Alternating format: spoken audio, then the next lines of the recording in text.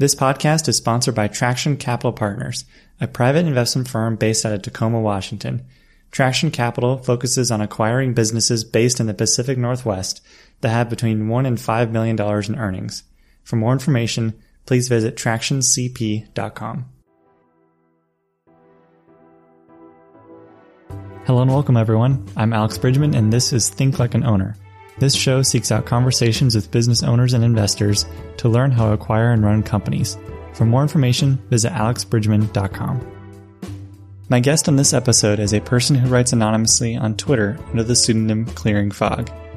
We connected a few months ago on Twitter, and in this episode we talk about his career in investment banking and private equity, why he writes anonymously and his thoughts on writing publicly, and what he's thinking about next. I don't come across many people in traditional finance careers who have a blog and Twitter account, and I thought it would be interesting to hear from someone who thinks a little differently. Please enjoy. I hope you liked the episode as much as I did. Do you want to just start by going over your background? How'd you get into private equity? Why'd you choose it? And then kind of along the lines of the letter to your younger self, which was fun to read. I'd love to hear about that part. Yeah, sure. So I'm in private equity now. Been in it for probably 6 or 7 years. Prior to that, I did investment banking. Pretty standard to get into private equity, you have to do investment banking. Prior to that, I went to a pretty small liberal arts school. What's interesting is, growing up, I had zero clue what finance was. Town was 800 people. My graduating class was 13 people. I went to a small liberal arts school. This isn't the reason I tell when I'm interviewing, but the reality is the reason was because my sister was there. I had gone there a couple times to party, enjoyed it, liked the small class sizes, and thought I could do well there. Around my first year there, I realized I didn't know exactly what I wanted to do, but a friend of mine was at University of Michigan and started talking about investment banking and finance. Did a ton of research into what exactly that was. I realized, oh crap, I probably picked the wrong college. And so I can do two things. I can either hit the ground running, hit the pavement really, and start cold calling, cold emailing, and trying to get connections and network my way in, or I can transfer to a bigger, more name brand school. Ended up choosing the former. I would spend 10 to 15 hours a week cold calling and cold emailing. Met a ton of people, a lot of connections, and ultimately was able to do an internship my junior year, which then I parlayed into a full-time offer with a middle market investment bank. And so investment banking can kind of be tiered into, there's bulge brackets banks, that's the Goldmans, Morgan Stanleys, Citibanks of the world. Then there's middle market banks, William Blair, Houlihan Lokey, Baird, Lincoln International. And then below that, there's 10, 20 person banks kind of across the U.S. All of them are similar in that it's an M&A experience where you're buying and selling companies, and investment bankers facilitate that sale process. The reality is what attracted me to it was, one, it's obviously a lucrative career. That was an attractive aspect that anyone who tells you differently is probably lying. The second aspect is that it is very challenging. It was obviously very challenging to get into. And the job itself was hard. Everyone has war stories. In investment banking, my typical day was I would get in at 10:30 a.m. And I would leave at 3:30 or 4 a.m. I worked all weekend. Sundays I would get in the office at 9:30, wouldn't leave till 11 p.m.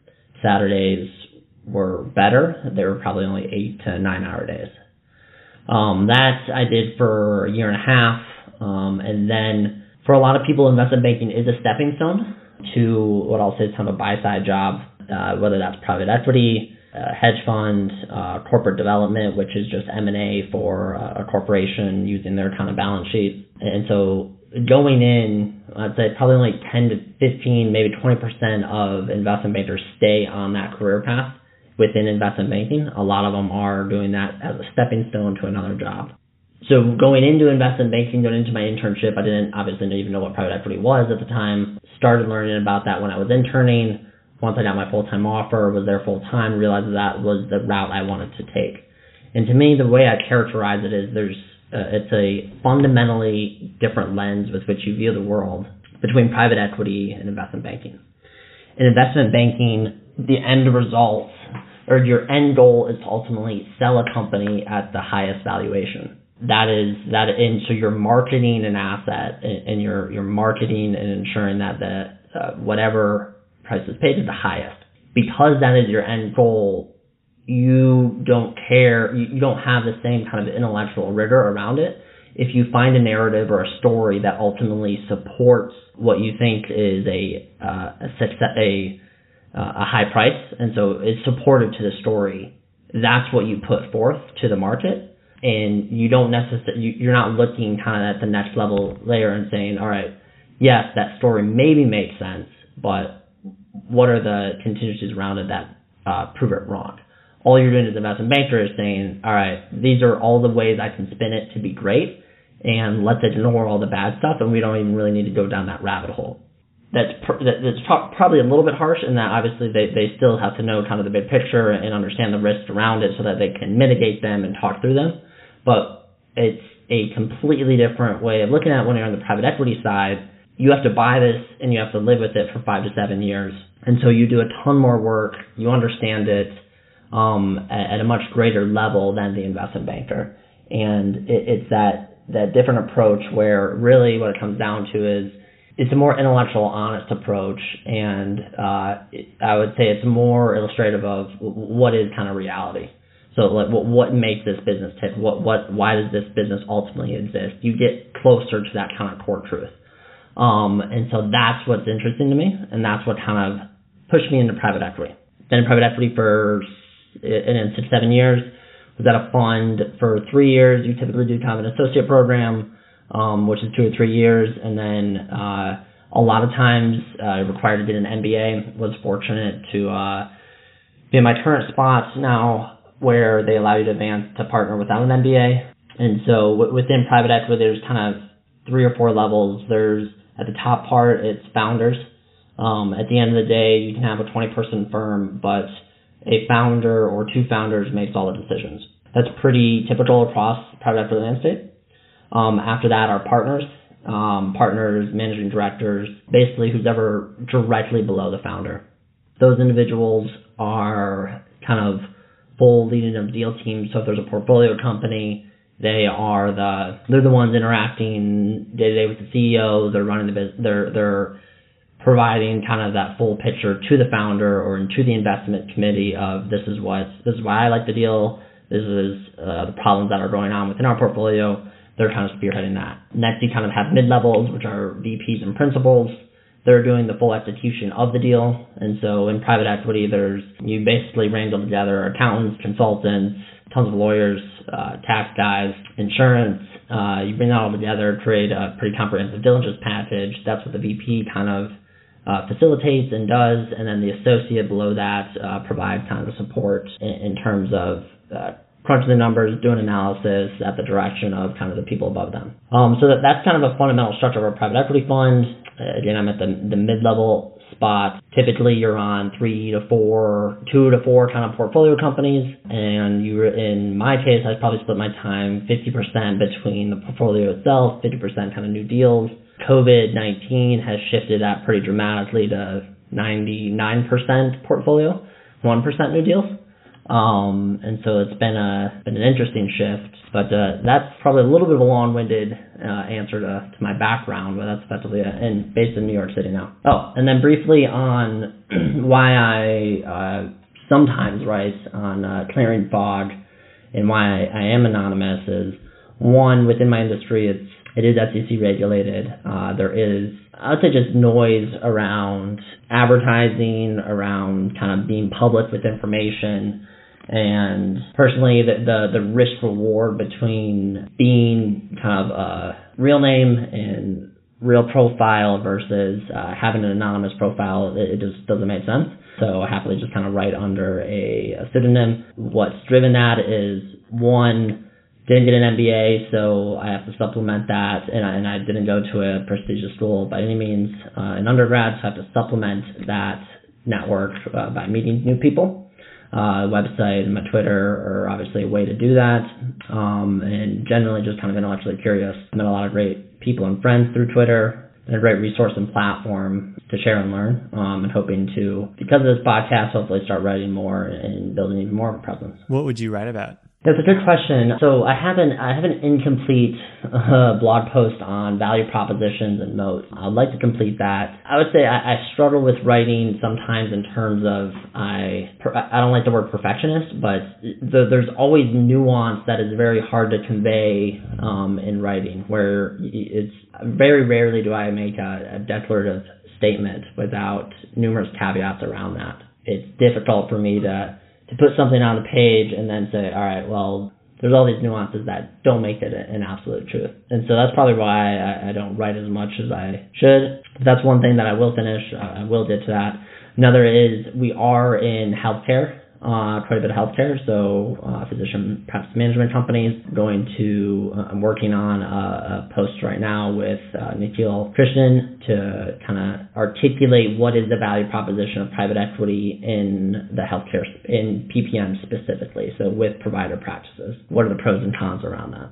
Are there some ways you've consciously tried to make it easier for people to reach out to you or encourage people? If you just follow people and you don't ever comment or anything like that, then no one finds you. But do you try to make a conscious effort to be active enough that people stumble across your stuff? It's interesting. I mean, you want to build connections through kind of two lenses. It's either there's a work relationship or a friend relationship. For Twitter, I think it lends itself to both. Taylor Pearson, one of my great friends, I met him through Twitter.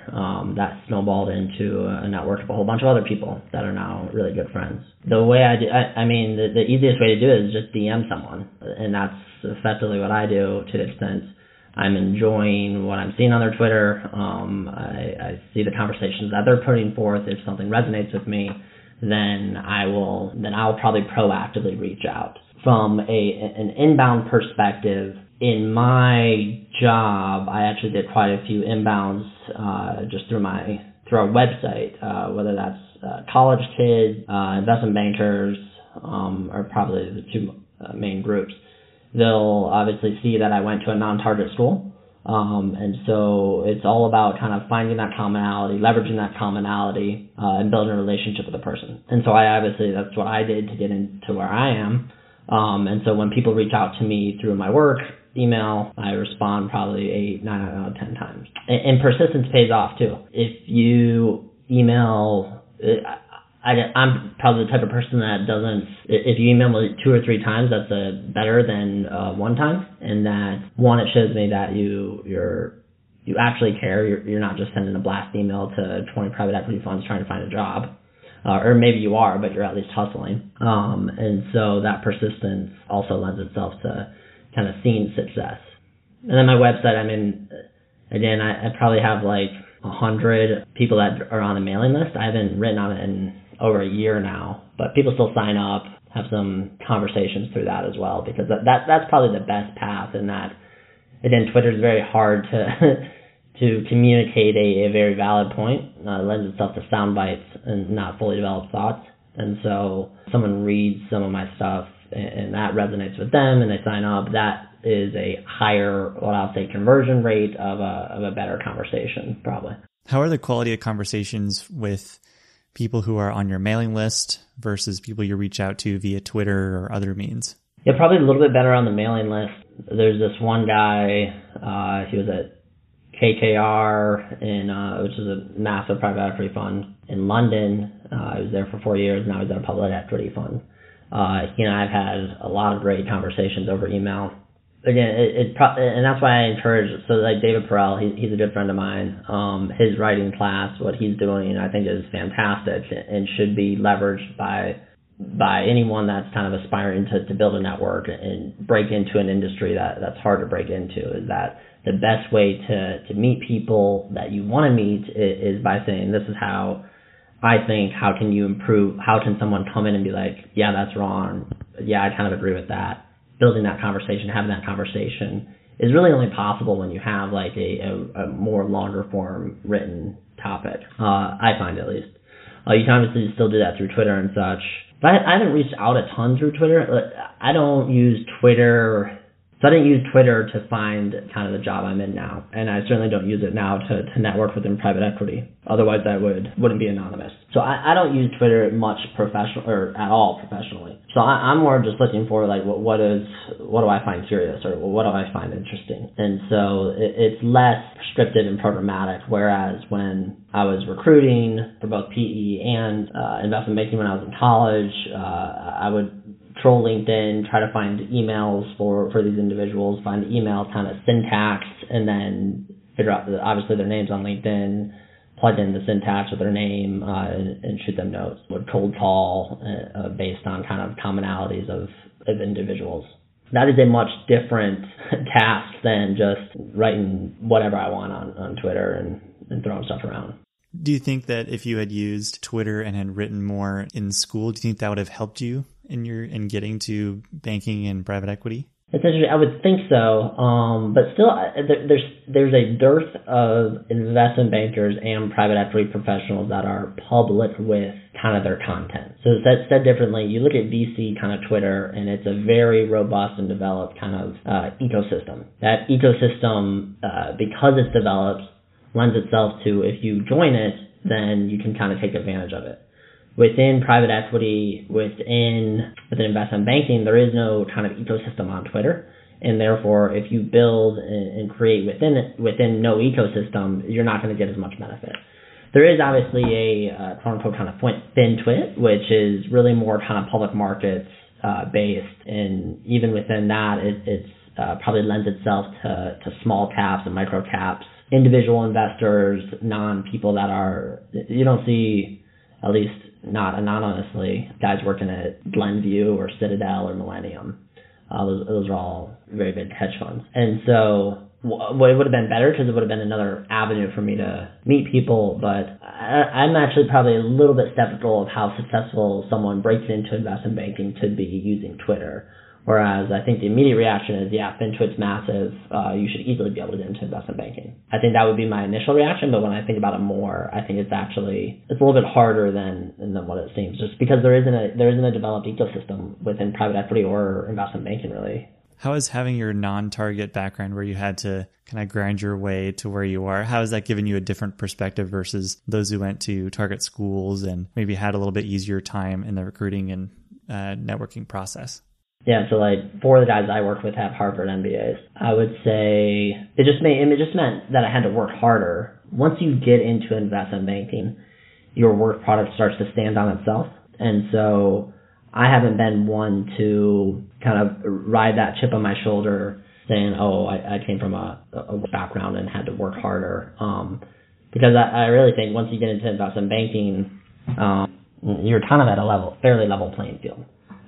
You don't get a higher bonus because you went to Northwestern or University of Chicago undergrad versus my school. You get a higher bonus because the work product you put forth is really good.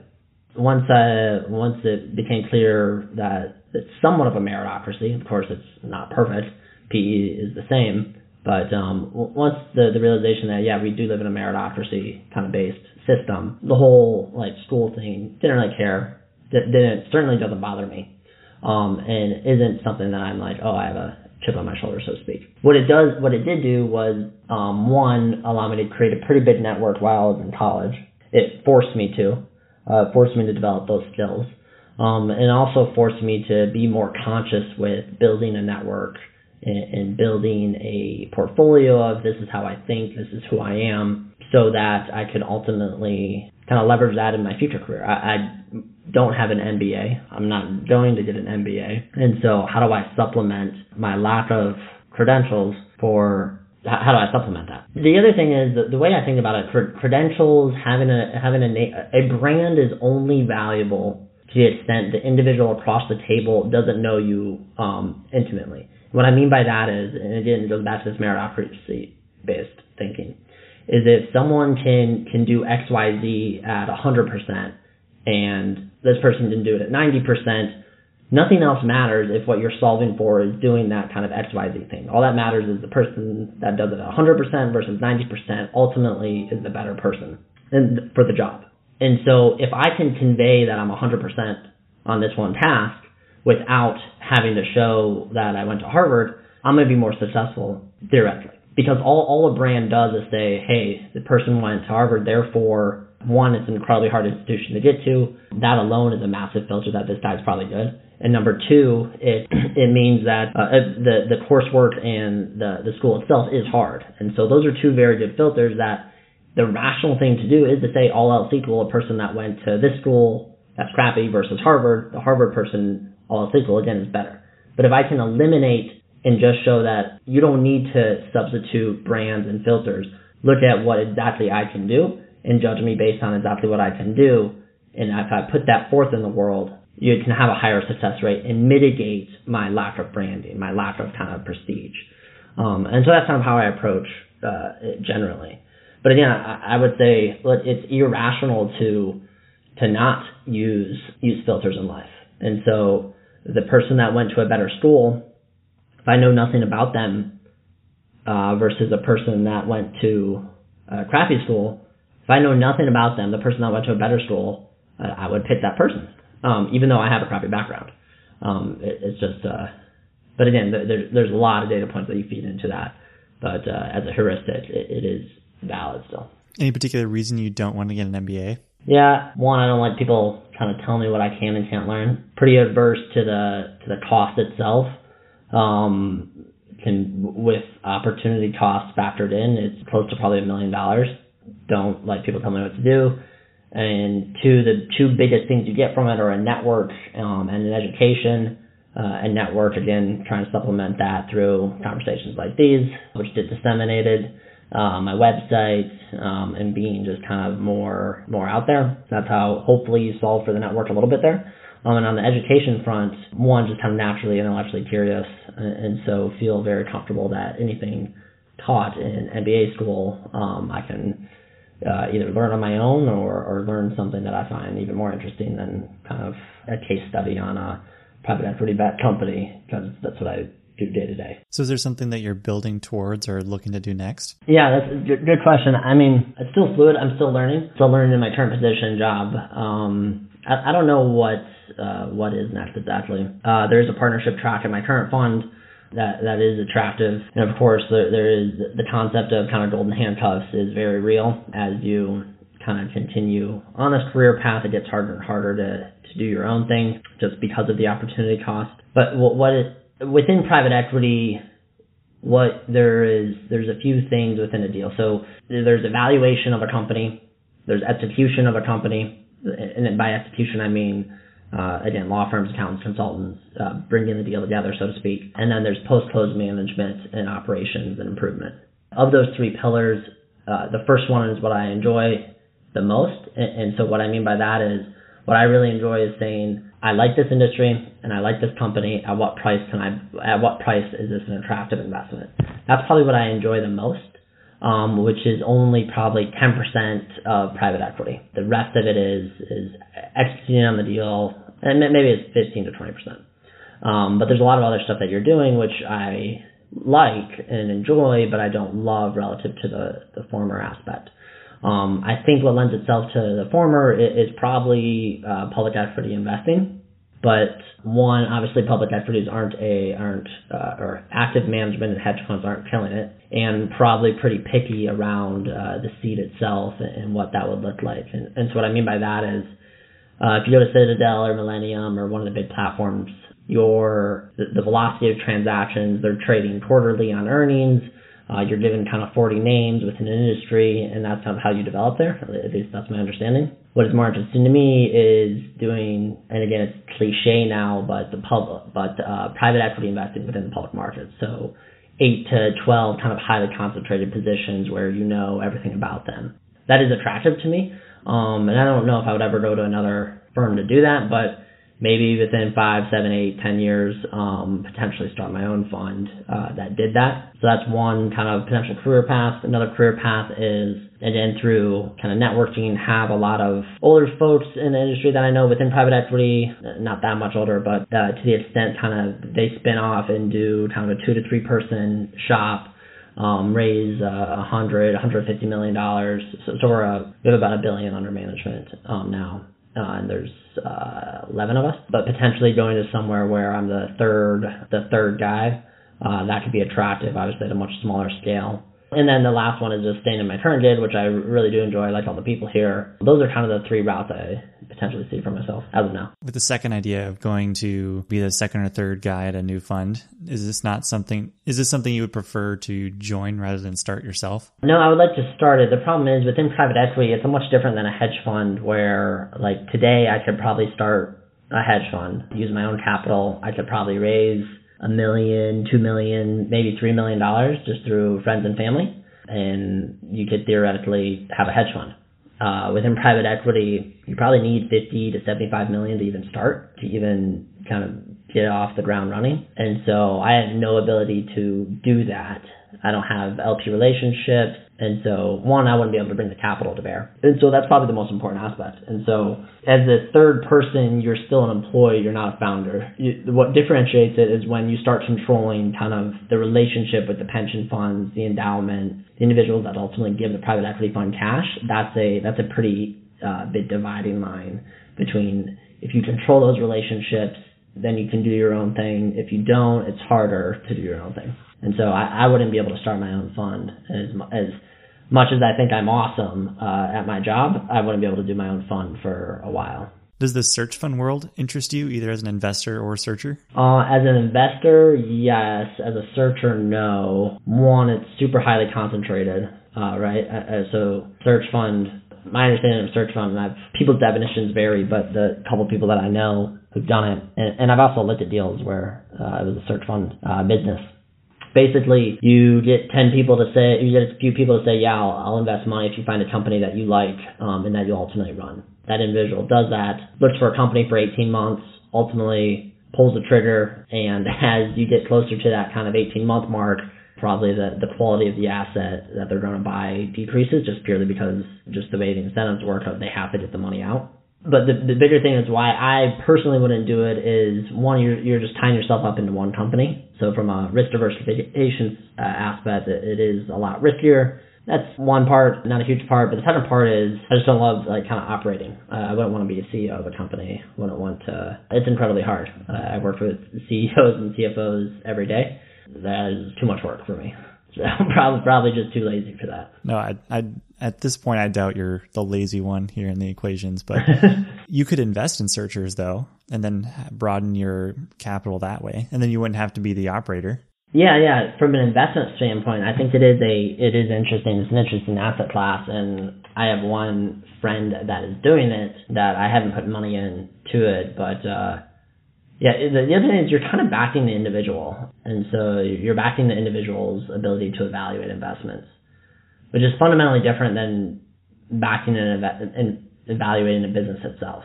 And so all of my learning and training, so to speak, has been about business evaluation, which is very different than allocator evaluation. And so there are professionals that do allocator evaluation or investor kind of evaluation that I wouldn't even know where to kind of begin. Obviously, I can look at myself and be like, I think I'm a good investor. Here are the traits of myself. Does that person have it? That's what you can do a little bit.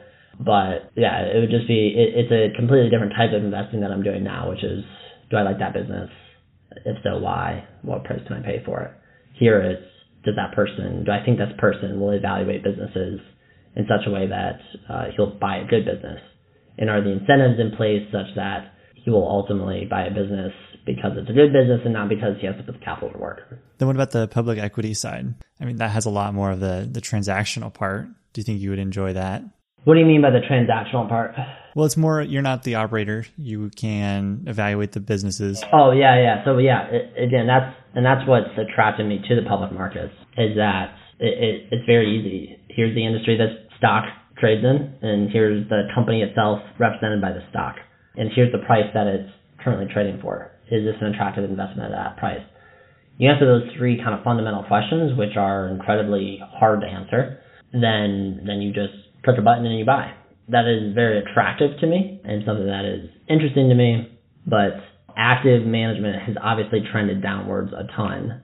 And so just the number of seats open to that And again, there's a big difference between having 8 to 10 positions and doing a 20-page report on those versus having kind of 50 or 100 or working for a mutual fund, so to speak. And so there's just really not a ton of seats and opportunities to do that. But again, it's also weighed against, obviously, right now I'm paid pretty well. And so I have a pretty good spot right now. And so it's done balancing those two things. Do you think, though, that your Twitter presence and mailing list would be, or just being more active, would benefit the public equity career path more so than, say, the search fund, or even continue on your own path at this point? Like, if you wanted to do the public equities, like the work you've already put together so far would probably be the most helpful to that. Yeah, I agree. Yes.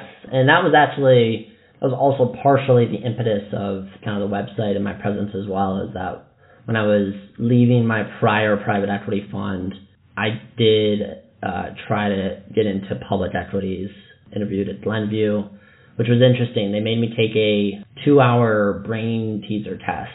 And this goes back to the whole background. You do have a little bit of you are on a lower pedestal if you have a not a great background. And so I do the brain teaser test, I leave the interview, I call up the headhunter. I'm like, yeah, I thought it went pretty well. I thought I did well. And she's like, okay. Oh, I just got an email from Glenview, the HR person at Glenview. And she's like, let me just read it to you. And she's like, wow, to my surprise, Clarence Fogg did really well on this. We'd like to have him in again. And if I had gone to Harvard or something, I don't think she would have been like, to my surprise. That the sentence wouldn't have been prefaced with a, holy crap, this kid actually did know what he was doing or was smart. That's just more of an aside, and that I thought was interesting. And so that still comes into play, but not a ton. But I did try to get into public equities, and again, kind of firms like Glenview. That didn't work out. Ultimately, kind of got a great spot where I'm at now, but still kind of have the website and have that kind of avenue to potentially pursue, right? It's all about kind of creating that optionality. And so I think that's what the website and writing does, is it creates those options, and it connects you with people that think similarly. And even better than thinking similarly are ones that disagree with you constructively, and that they say, yeah, this was asinine, this is what you should be thinking. It's like, oh yeah, wow, that was smart. And so but yes, to your original question, the website definitely lends itself more to a public equities kind of career path, probably.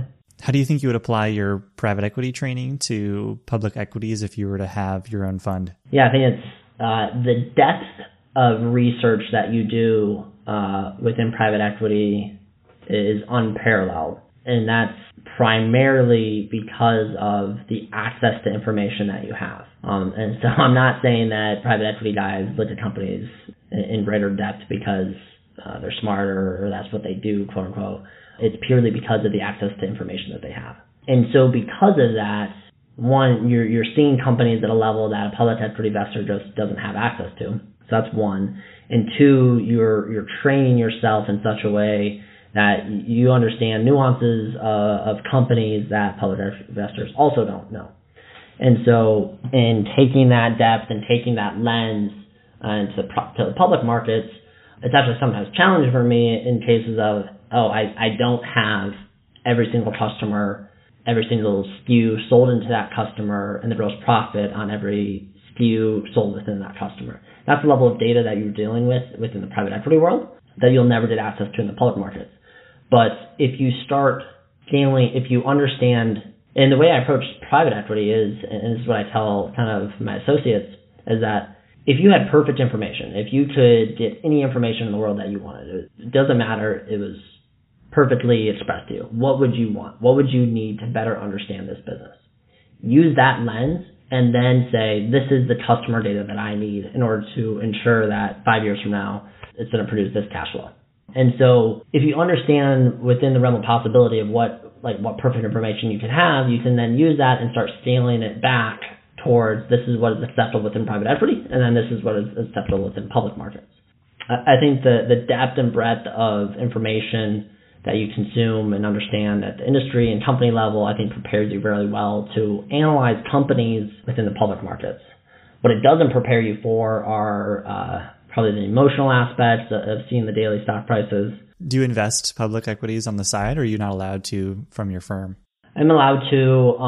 I don't a ton, primarily because the threshold of work that I personally require to invest in an individual name is too much in terms of, in order for me to be comfortable that this is, at this price, this asset makes sense, and this is the range of values that I think it is a fair market value, the work required for me to get that kind of thesis created is tough, and I don't have a ton of time to do that. I will say with COVID and the gyrations in the market, I have invested quite a bit within individual names that I found that, and again, it goes, when prices are depressed, the amount of work and the margin of safety that you need to have around a name is a whole lot less.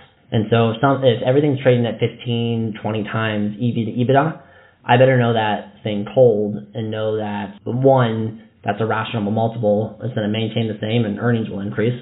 If that's the market you're in, it takes a whole lot more work. If that same thing is trading at 8 times, 7 times because of a shock to a system that you think is somewhat temporary, the amount of work and margin of safety needed around that is a whole lot less. And so from a personal portfolio perspective, in the last kind of 2.5, 3 weeks, I have invested a fair amount in individual names. But again, that's purely because I think the market was a little dislocated, and it makes it easier when prices are a lot lower. What class would you teach in college? If it could be any subject you wanted and you could design the course how you liked? Yeah, I think that's a great question. I would say probably something around complexity science. And so I talked a lot about, in that kind of letter to my younger self, about the world is very probabilistic, and it's all about kind of pushing towards a higher probability of something occurring. There is no black and white. Everything is gray. There are no kind of fundamental truths to the world. And so teaching that and intuiting that at a younger age, and certainly within college, I think would be super valuable. All of that is wrapped up into kind of complexity theory, I believe. And so teaching that and creating a course around that, I think would be super interesting. Much more interesting than on investing or private equity, for sure. What's something you used to believe fairly strongly that you've since changed your mind on? Partially because of that worldview around beliefs are always fungible. And I would say that's probably something I didn't believe all the time. And so politicians get ridiculed for flip-flopping and changing their opinions and changing their minds around that. I probably held that belief as well, that you should stick to kind of this is a core tenet or this is what matters. I've probably gone to a complete other side where everything is fluid. You should be incredibly fluid with your thoughts and opinions around everything. And so as things change, even at a micro level, you should incorporate that into your rationale, your thought process, your belief system. And so what it comes down to is no one knows anything. So it's just about kind of selectively creating the best possible decision with new variables and inputs. I didn't fully believe that probably until the last kind of 3 to 5, 6, 7 years. Before that, I was probably more rigid in my thinking, less intellectually flexible, so to speak, and thought that was a good thing and not a very bad thing. What's the best business you've come across? Yeah, I would say probably widening the scope of a business, probably the Mormon Church. I think that's a fantastic business. I think I'm pretty sure like 10% of people's kind of savings within the Mormon Church go to the church itself. They're incentivized to have kind of large families, so the growth rate is obviously solid. Probably a little controversial, but religion in and of itself is, if you classify that as a business, you look at Christianity or Buddhism, Buddhism is less kind of centralized around probably one church. I would say there are pockets within religion that are incredible businesses that have stood the test of time. A corollary to that, it was probably government. If you look at the UK as a business, that country's been around for a while. Those would probably be two kind of avenues I would pursue if you're saying like the best business in the world. U.S. government, probably the best business. That's why it's a risk-free rate. Thanks for coming on. It was fun to hear from an anonymous Twitter account and just learn a little bit more about you. And thanks for coming on. Really enjoyed it. Yeah, thank you. Appreciate it.